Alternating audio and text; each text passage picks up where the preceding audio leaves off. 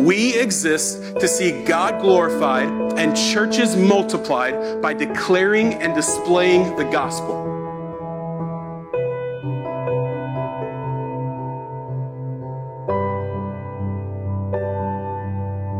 Hey, I got a couple announcements for you today, and then I want to recognize someone as well, and then we'll bring Tyler to preach. We have Membership Weekend that's coming up on March 5th, which is actually this coming Saturday.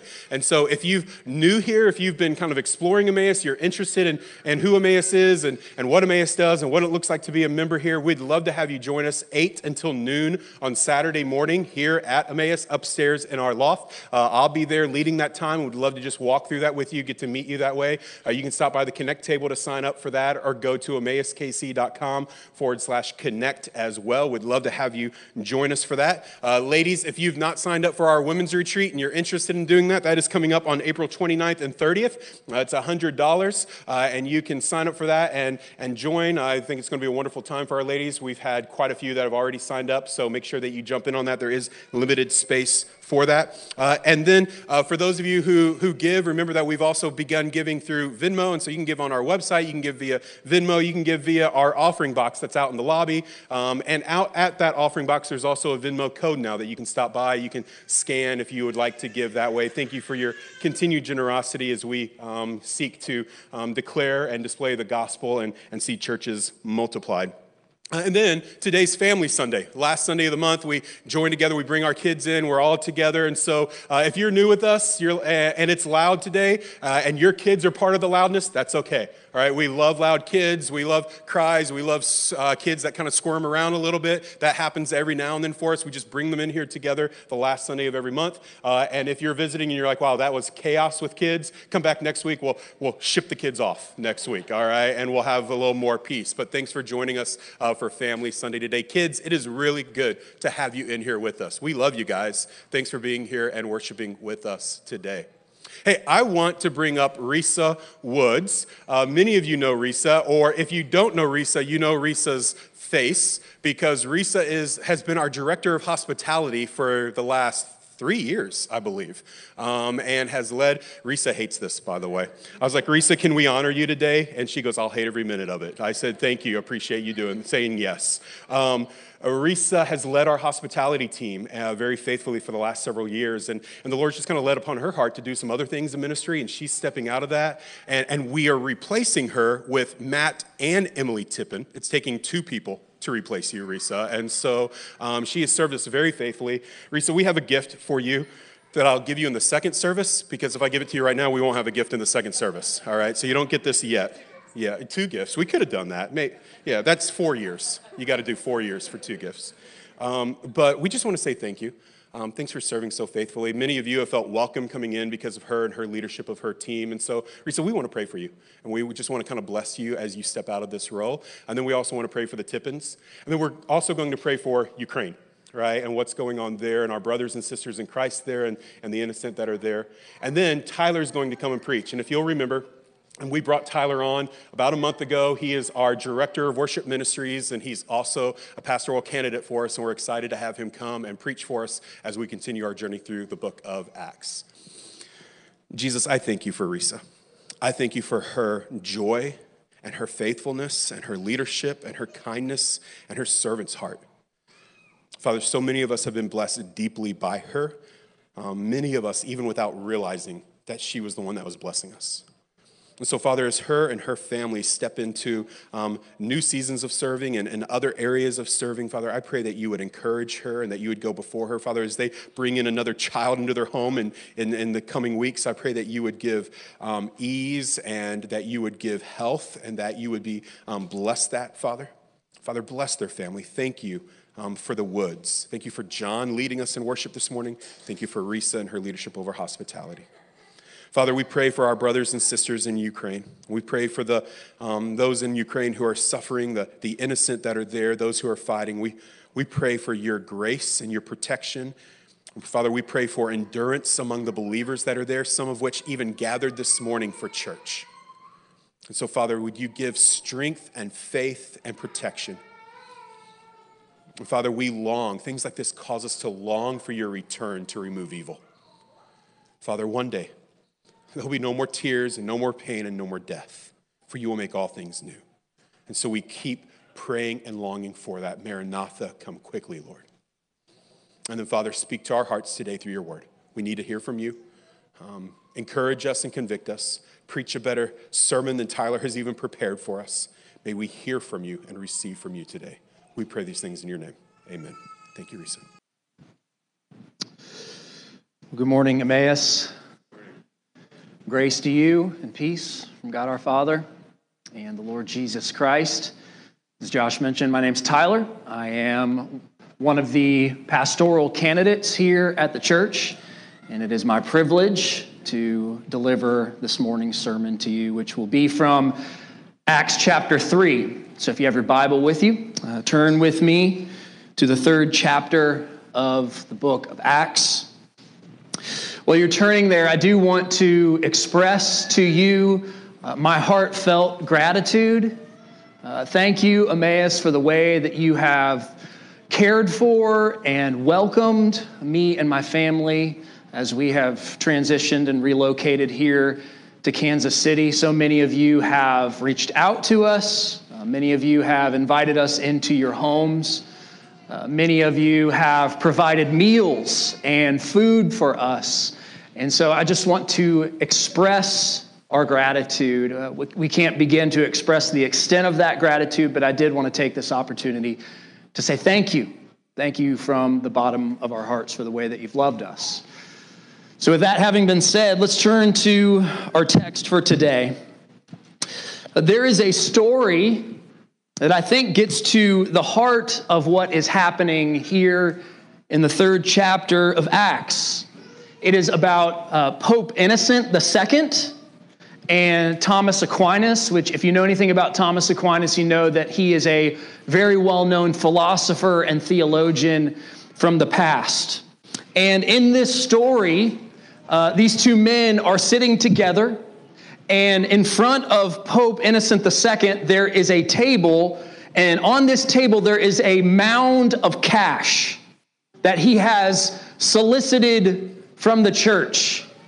And Pope Innocent II looks over this mound of cash there at Thomas Aquinas, who's sitting nearby, and he says to Thomas, "You see now, Thomas, the church can no longer say, 'Silver and gold have I none.'" To which Thomas then replies, "This is true, Holy Father, but neither can the church now say, 'Rise up and walk.'" You see, there is often a world of difference between human assumptions and spiritual realities. And this world of difference is presented to us here in the 3rd chapter of Acts. Acts chapter 3 confounds some of the most basic assumptions that we have, particularly our assumptions about power and weakness. If you go back, if we rewind back to the 2nd chapter of the book of Acts, we see the Holy Spirit touching down upon a small band of disciples gathered for prayer in Jerusalem. Fast forward even earlier than that, Jesus promised that this would happen. He says in chapter 1, verse 8, he says to his disciples, "But you shall receive power from on high, and you will be my witnesses beginning in Jerusalem and in all Judea and Samaria and then to the ends of the earth." And so we see that's how the book of Acts unfolds. The disciples do receive power from on high to bear witness in the city of Jerusalem. Peter gets up in front of the crowd that is gathered there for the Feast of Pentecost, and he preaches Christ to them. And the result is that thousands are saved and baptized, and the New Testament church is born. And then last week, we saw that chapter 2 concludes by describing the life of this early church. These believers developed rhythms and practices, and it's through these rhythms and these practices that they shared a common life together in the Spirit. So this brings us to the passage we're going to look at today. Now, at this point, here in Acts chapter 3, it would have been very easy for these early Christians to settle for their immediate success. It probably would have been tempting for them to become inwardly focused, to plateau in their sense of mission. After all, they saw a massive amount of conversions in a single day. I mean, what could be better than that? It doesn't get any better. But Acts chapter 3 is a compelling reminder that God's mission isn't over until it's over. There are still people to be reached. There are still lives to be changed. There is still good news to be shared. And this will be the case until Jesus Christ returns from heaven. Which means that the church cannot afford to live off of yesterday's successes, no matter how great or how impressive those successes might be. No, the Spirit of God is calling us as the people of God to advance into the world with the gospel of God. He is calling us here and now to look to the horizon and to pray that we would be used in this generation to spread the new creation of God in Christ far and wide. So here's what I'm laboring to impress upon you today as we look at this passage together. I want you to see that Jesus spreads God's new creation as the church displays and declares the gospel. Jesus spreads God's new creation as the church displays and declares the gospel. Friends, this is God's plan for making all things new. It is His program for mending all the broken, inconsolable things in our world. His new creation is indeed gaining ground wherever His people, the church, are displaying and declaring His great and glorious gospel. So let's walk through this text together. As we do, we will see two indicators that God's new creation is spreading. Okay, two indicators. Here's the first one. The first indicator is that the power of Christ is displayed through human weakness. The power of Christ is displayed through human weakness. Look with me at verses 1 through 5. God's word tells us, "Now Peter and John were going up to the temple at the hour of prayer, the 9th hour. And a man, lame from birth, was being carried, whom they laid daily at the gate of the temple that is called the Beautiful Gate, to ask alms of those entering the temple. Seeing Peter and John about to go into the temple, he asked to receive alms. And Peter directed his gaze at him, as did John, and said, 'Look at us.' And he fixed his attention on them, expecting to receive something from them." Thanks be to God for His word to us this morning. So notice with me a few things about how Luke is setting the scene here. Notice a few things about how this passage begins. First, I want you to notice the beggar's condition and what it meant. Verse 2 says that he had been lame from his birth. This was his default.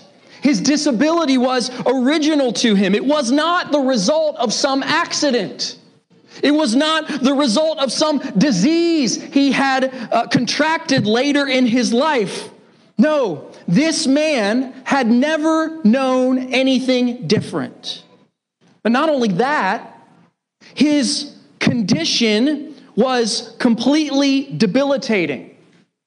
Again, verse 2, it also mentions that he had to be carried to the location where he would ask people for alms as they were entering the temple for prayer and for worship. And it's there that he would watch person after person after person walk by him and go into the temple to pray.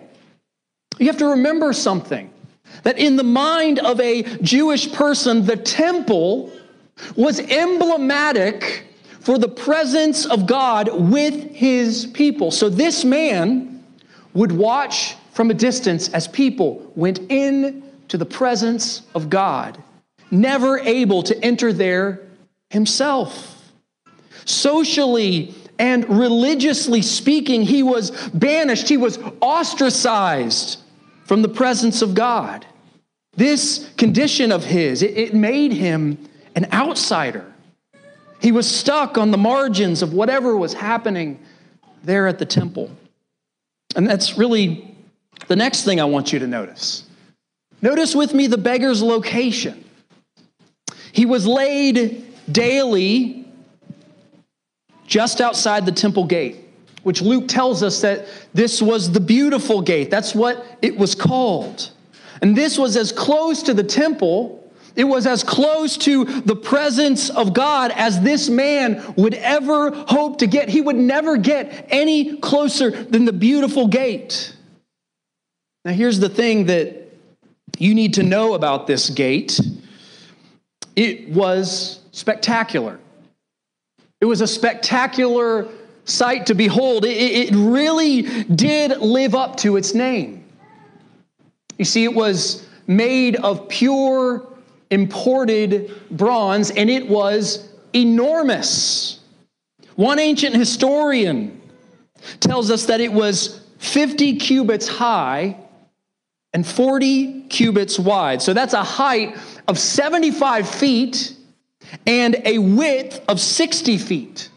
So we are talking about one of the more impressive sights in the city of Jerusalem at this time. And really, if you think about it, that's what makes this scene with the beggar so interesting. Here, you have a perfect picture of human weakness. You have a disabled beggar.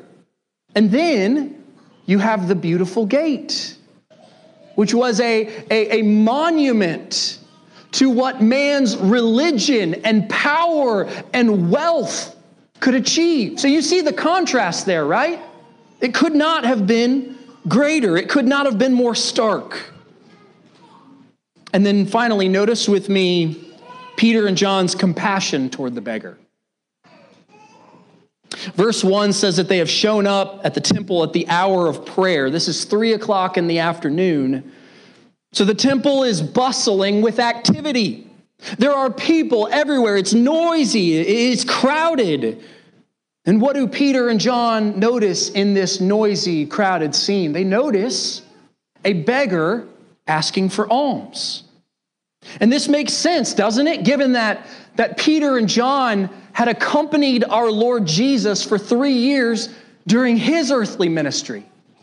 Right? They had seen our Lord's compassion toward people like this 1,000 times. People on the margins, people who were destitute and unwanted and cast aside and forgotten. And in his heart of hearts, our Jesus is drawn to such people. And under his glorious influence, so were Peter and John. They treat the man the same way that Jesus would. They dignify him by paying attention to him and speaking to him. And in the story, this is where things take sort of a surprising turn. Look with me at verse 6. But Peter said, I have no silver and gold, but what I do have, I give to you. In the name of Jesus Christ of Nazareth, rise up and walk. And he took him by the right hand and raised him up. And immediately his feet and his ankles were made strong. And leaping up, he stood and began to walk and entered the temple with them, walking and leaping and praising God. And all the people saw him walking and praising God and recognized him as the one who sat at the beautiful gate of the temple asking for alms. And they were filled with wonder and amazement at what had happened to him. So just try to imagine that for a second. Imagine this scene. Just a moment earlier, this man had absolutely zero chance of walking, ever. He had zero chance of ever being able to get to the temple. He could not get to God's presence, so God's presence came to him. Verse 7, it explicitly mentions that Peter took the man by the hand and he raised him up. Do you see what Luke is telling us there? Do you see what those words mean? This was a resurrection moment. This was a moment where this man was snatched from the jaws of death by the power of Jesus Christ. And in an instant, the man is gloriously restored to full and perfect health.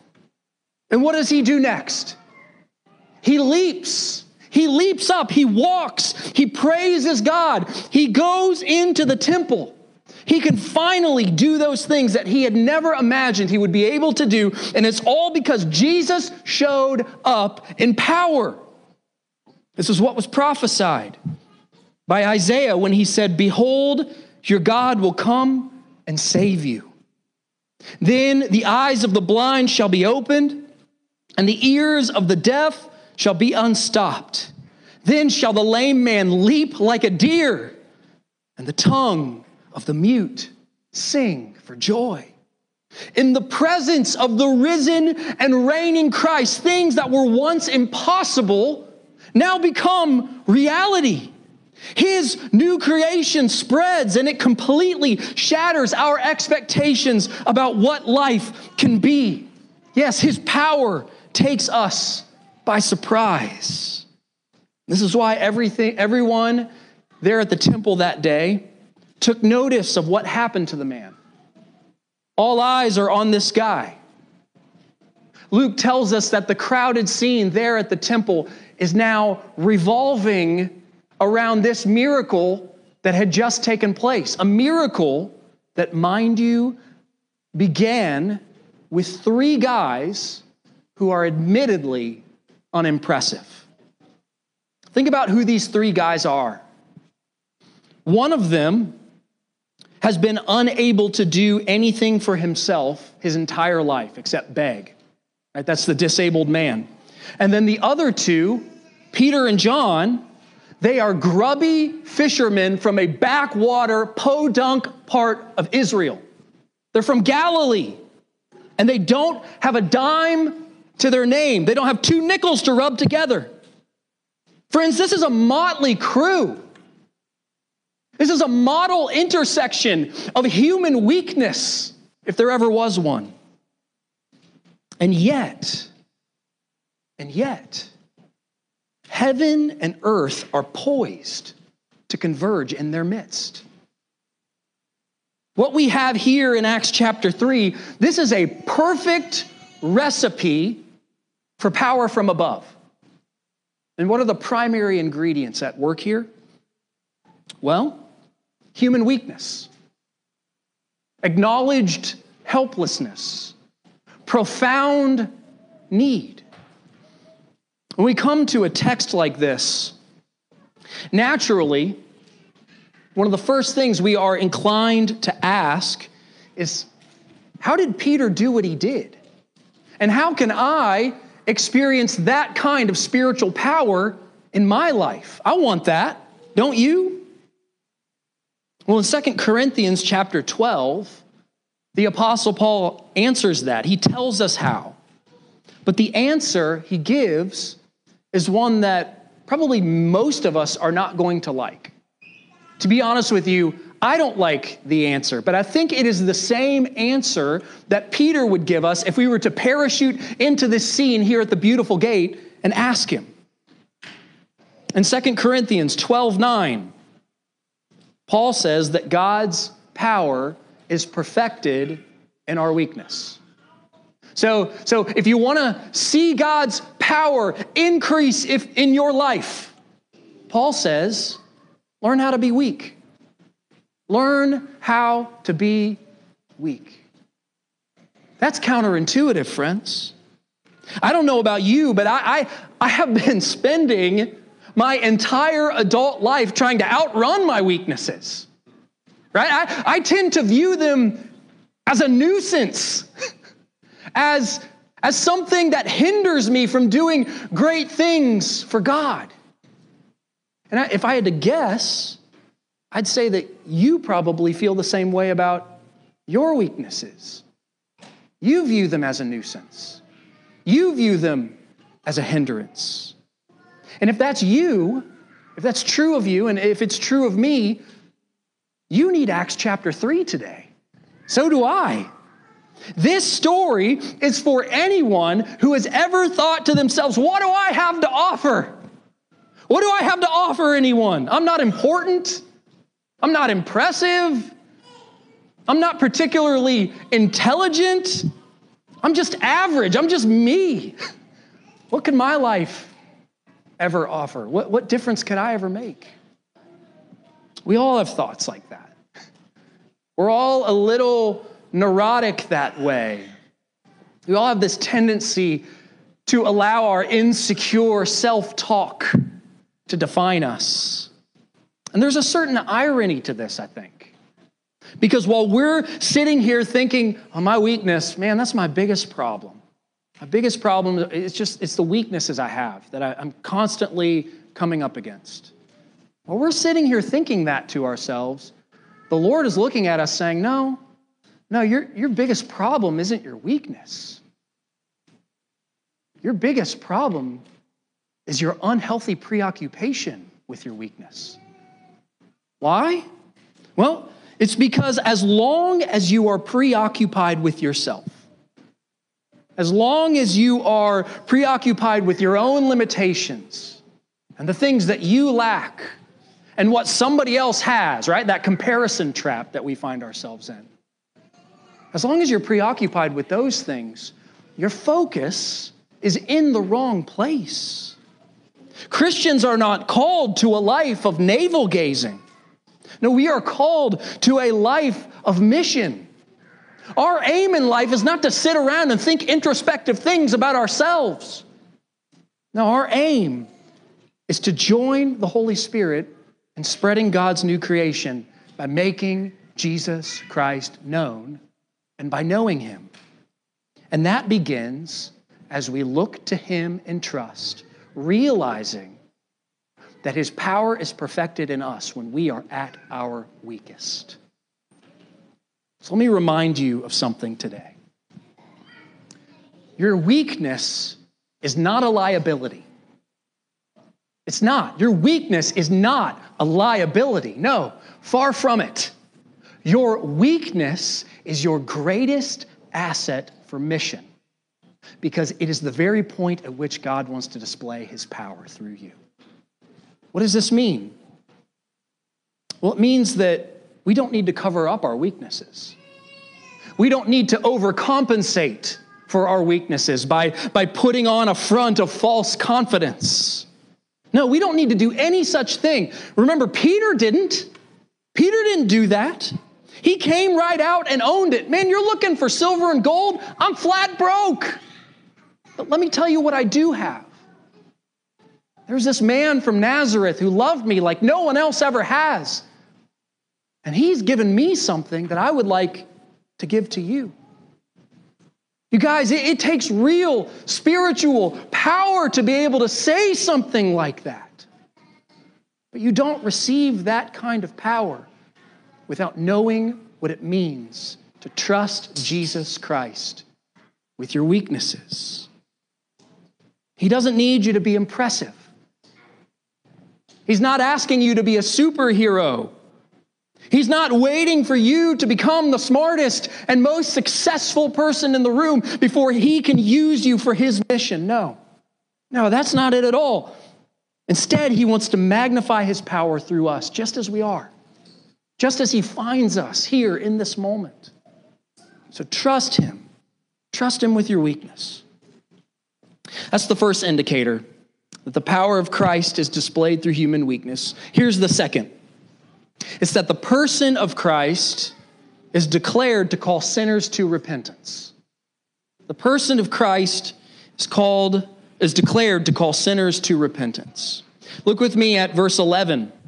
Let's go back to the text. It says, "While he clung to Peter and John, All the people, utterly astounded, ran together to them in the portico called Solomon's. And when Peter saw it, he addressed the people. Men of Israel, why do you wonder at this? Or why do you stare at us as though by our own power or piety we have made him walk? The God of Abraham, the God of Isaac, and the God of Jacob, the God of our fathers, glorified his servant Jesus, whom you delivered over and denied in the presence of Pilate when he had decided to release him. But you denied the holy and righteous one and asked for a murderer to be granted to you.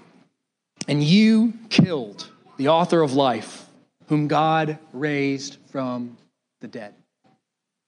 Okay, so something's clear here. Peter has no interest in being the center of attention. He will not take credit for this miracle because the credit, he knows, is not his to take. Instead, he deflects all attention away from himself. And he does this for one reason. He wants to make Jesus known. He wants this moment here at Solomon's portico to be all about Jesus. And so he tells the people that Jesus of Nazareth, the one that they crucified, he is the chosen servant and the son of Israel's God. And Peter declares to them that this Jesus was raised up by God. So you remember that resurrection moment that happened back in verse 7, earlier in the chapter, where Peter raised up the beggar. That resurrection moment was a reverberation through space and time of the resurrection moment, when Jesus, our King, emerged triumphantly from the grave. The beggar was able to get up and walk away from his place at the beautiful gate because Jesus was able to get up and walk away from the tomb. And this, says Peter, is incontrovertible proof that it was God's plan to glorify Jesus, to honor him as the once crucified, now risen Lord. And Peter contrasts this with the fact that the people had dishonored Jesus. They had denied God's chosen servant. They had rejected his son. And instead of receiving him and believing on his name, the people had him delivered over to be crucified on a Roman cross. Remember with me what happened in the gospel accounts. We're told that Pontius Pilate, wanting to appease an angry mob, offered to have the criminal Barabbas executed instead of Jesus. Barabbas, Peter reminds us, was a murderer. More specifically, he was a bloodthirsty insurrectionist. Jesus, on the other hand, was God's holy and righteous one. He was perfectly innocent. The Bible tells us that he was without sin. There was no moral defect in him. And even though this was perfectly obvious to anyone with half a brain, the people still wanted Jesus to die instead of Barabbas. You guys, that's how depraved humanity can be. Given the choice between the guilty Barabbas and the innocent Jesus, we will choose Barabbas every time. It's in our nature to do this. Left to ourselves, we love the darkness and we hate the light. We just can't help ourselves. And so Peter rightly and justly lays the death of Jesus at the feet of sinful humanity. And he does this with a statement of just astonishing irony. I mean, the irony here will stop you dead in your tracks. He says, "You killed the author of life." Like the one in whom all things were created, the source of everything that is, you killed him. He was murdered at your request. His blood is on your hands. You wanted this, people. And Peter reminds them in verse 15, he says, to this we were witnesses. Like we saw the entire thing. We were there. We know how it went down. And God has placed us here and now here in Solomon's portico to tell the story of what happened to Jesus. But Peter isn't interested in just recounting the facts of the story. He wants the people gathered there to know the meaning of the story. Why was Jesus crucified? What was the meaning and the purpose of this all-important event, this event that hangs all of history together? Why did it happen? Peter tells them in verse 17, read with me. He says, and now, brothers, I know that you acted in ignorance, as did also your rulers. But what God foretold by the mouth of all the prophets, that his Christ would suffer, he thus fulfilled. So Peter says something here that I think is really interesting. He says that on one level, well, it was the people's ignorance and the ignorance of their rulers that killed Jesus. But on a deeper level, on a much more fundamental level, this was God's doing. This was God's doing. In the death of Jesus, God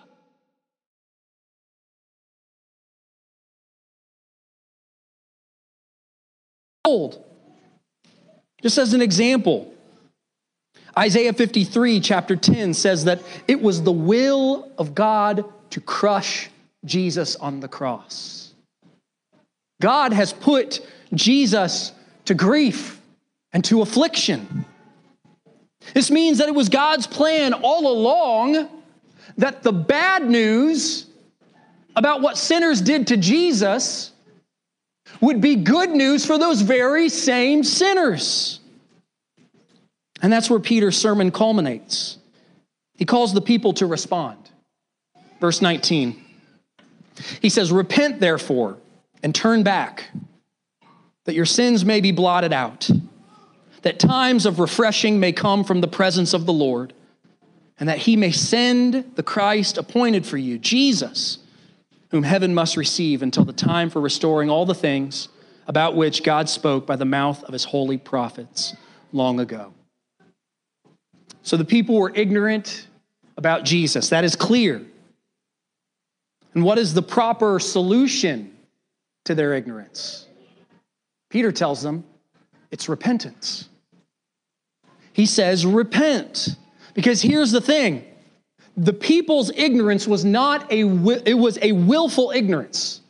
It was not an honest ignorance where they genuinely could not have known the identity of Jesus. No, this was the sort of ignorance where the people had stuffed their fingers in their ears and refused to listen. Remember, Peter's talking to Israelites. They had the promise. They had the covenant. They had the law and the prophets. They had the traditions that had been passed down to them through the generations. The God of Abraham and Isaac and Jacob had been talking to them about Jesus since the very beginning. And because of this, they didn't need more information. Now, more information would not do the trick. What they really needed was to be transformed by what they already knew. You see, more information will not magically fix people who are hell-bent on staying ignorant. No, what sinners like us most need is to be changed. We need to be transformed by Jesus at the deepest level of who we are. We need to behold the person and the power of Jesus Christ in the gospel long enough for God to renovate us in the interiority of our being. So this is why Peter calls the people to repent. But that call is not only for Peter's audience there at Solomon's portico. It is for us today. And this is why the Spirit is here in this place, moving among us to solicit our repentance. We need to repent. We need to be changed by God in our hearts and our minds. He wants us to respond to the gospel of Jesus Christ in a volitional way by turning away from our sin and our darkness so that we can turn toward Jesus and his marvelous light. And Peter says that when we do this, when we repent of our sins, it is accompanied by three blessings. Three blessings, because you see, repentance is a gift. It is granted to us only by the sovereign mercy of God. And every gift that God gives is a conduit of blessing upon blessing. So that when we repent, we aren't losing something. We aren't forfeiting something. We are not giving something up. No, we are gaining every spiritual blessing that is for us in Christ Jesus, that is stored up in the heavenly places that God wants to pour out into our hearts, our lives. So let's briefly look at these three blessings that Peter mentions that accompany repentance. The first blessing is cleansing from sin. This involves our standing before God. You remember in verse 19, Peter says, repent so that your sins may be blotted out, so that your sins will be wiped away. Why do we need this? Well, our sin separates us from God. It makes us displeasing and unclean in his holy sight. But the gospel tells us that when we turn to the Lord in faith and repentance, he wipes our sins away. He cleanses us. He removes every transgression, every iniquity. He removes it all as far as the east is from the west. That's what Psalm 103 tells us. And why does God do this? Why does he remove our sin? Why does he cleanse us? Well, that leads right into the second blessing that Peter mentions. It's what he calls times of refreshing. I love that phrase. Don't you? Times of refreshing. This involves our experience of God. God takes our sins away because he wants us to experience the fullness of all that is for us in Jesus Christ. This world, friends, has a way of beating us down. It has its way of sucking the life right out of us until we are exhausted and depleted.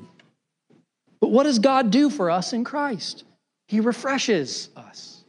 He relieves us of the burdens that deplete us. He brings times of refreshing. That's what Jesus came to do for you and for me. He has come to pour out his living water upon the parched ground of our lives. And then the third blessing that Peter mentions is the hope of future restoration. This involves our destiny with God. In verse 20, Peter says, God will send the Christ who is appointed for you. So he will send. This is future tense. God will send the Christ who is appointed. Until the right time, however, Jesus must remain in heaven. But when that time comes, when the clock strikes on that hour, he will come again. He will return to us. His glory will be revealed from heaven. And when this happens, when he does this, when he appears, those who have repented will not need to shrink back at his coming. We will not be subjected to the terrors of judgment. No, through repentance, we are able to escape from the wrath that is to come. This is our confidence. This is our hope for today, that we will enjoy the bright future that awaits all who are in Christ Jesus.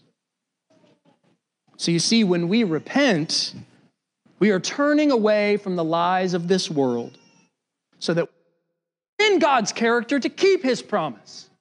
And Jesus Christ is that promise. Peter traces this all the way back to Moses and Abraham and Samuel to show how the coming of Christ has been in the works since the beginning.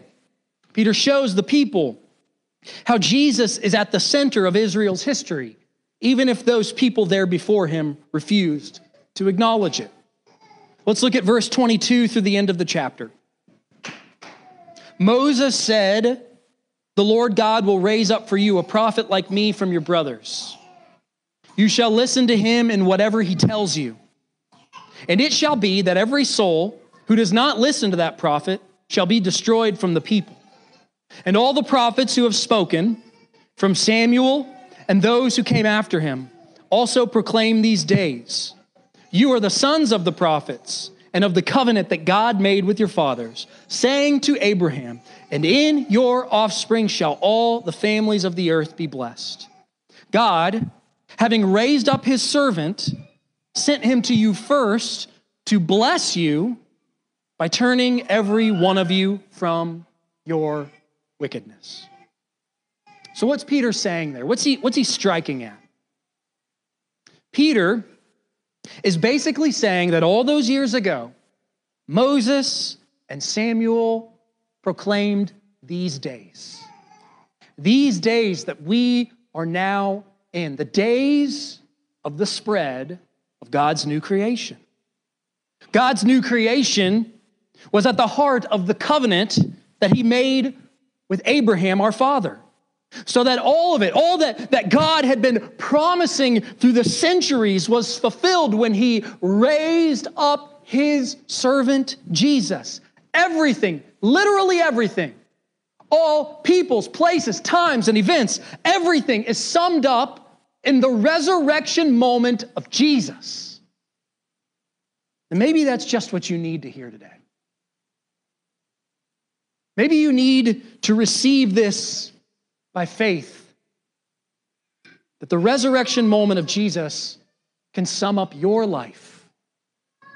It can define everything about who you are so that you can abandon your insecure self-talk and embrace the resurrection moment of Jesus.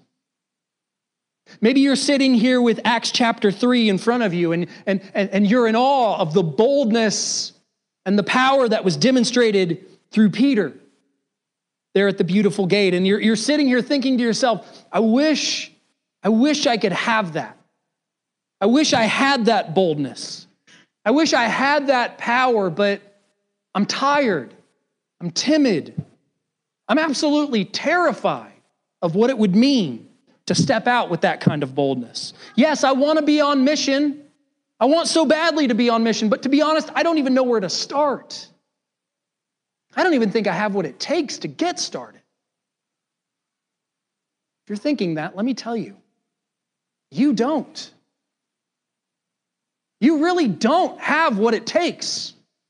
None of us do. None of us are sitting here thinking to ourselves, man, I'm crushing this mission thing. I'm doing awesome. I know I'm not thinking that. And maybe, just maybe, that's the point. I began the sermon by giving you sort of a big idea. It was a sentence that basically summarized what I'm going to preach about. And maybe you wrote down that sentence, maybe you didn't, it doesn't matter. But what I want to say about that is that I put that sentence a particular way for the particular reason we are talking about here. Here's what the sentence did not say. It didn't say that the church spreads God's new creation by displaying and declaring the gospel. I didn't put it that way because in and of ourselves, we don't have the ability to make the new creation spread. I would be misleading you if I had put it that way. So I put it another way. I said that Jesus spreads God's new creation as the church displays and declares the gospel. It's not us. It's Jesus. It's all Jesus. Do we have a part to play? Of course we do. But he is the one whose name is power. He is the one whose resurrection changes everything. He is the one who grants repentance to cold-hearted sinners. From beginning to end, it's all Jesus. There is no other way for the new creation to spread but in and through him. And so as I conclude today, let me leave you with just this simple pastoral charge. Come to Jesus in weakness so that he can fill you with power. Come to Jesus with your weakness so that he can fill you with his power. Friends, that's all I have to offer. I don't have any evangelistic hacks.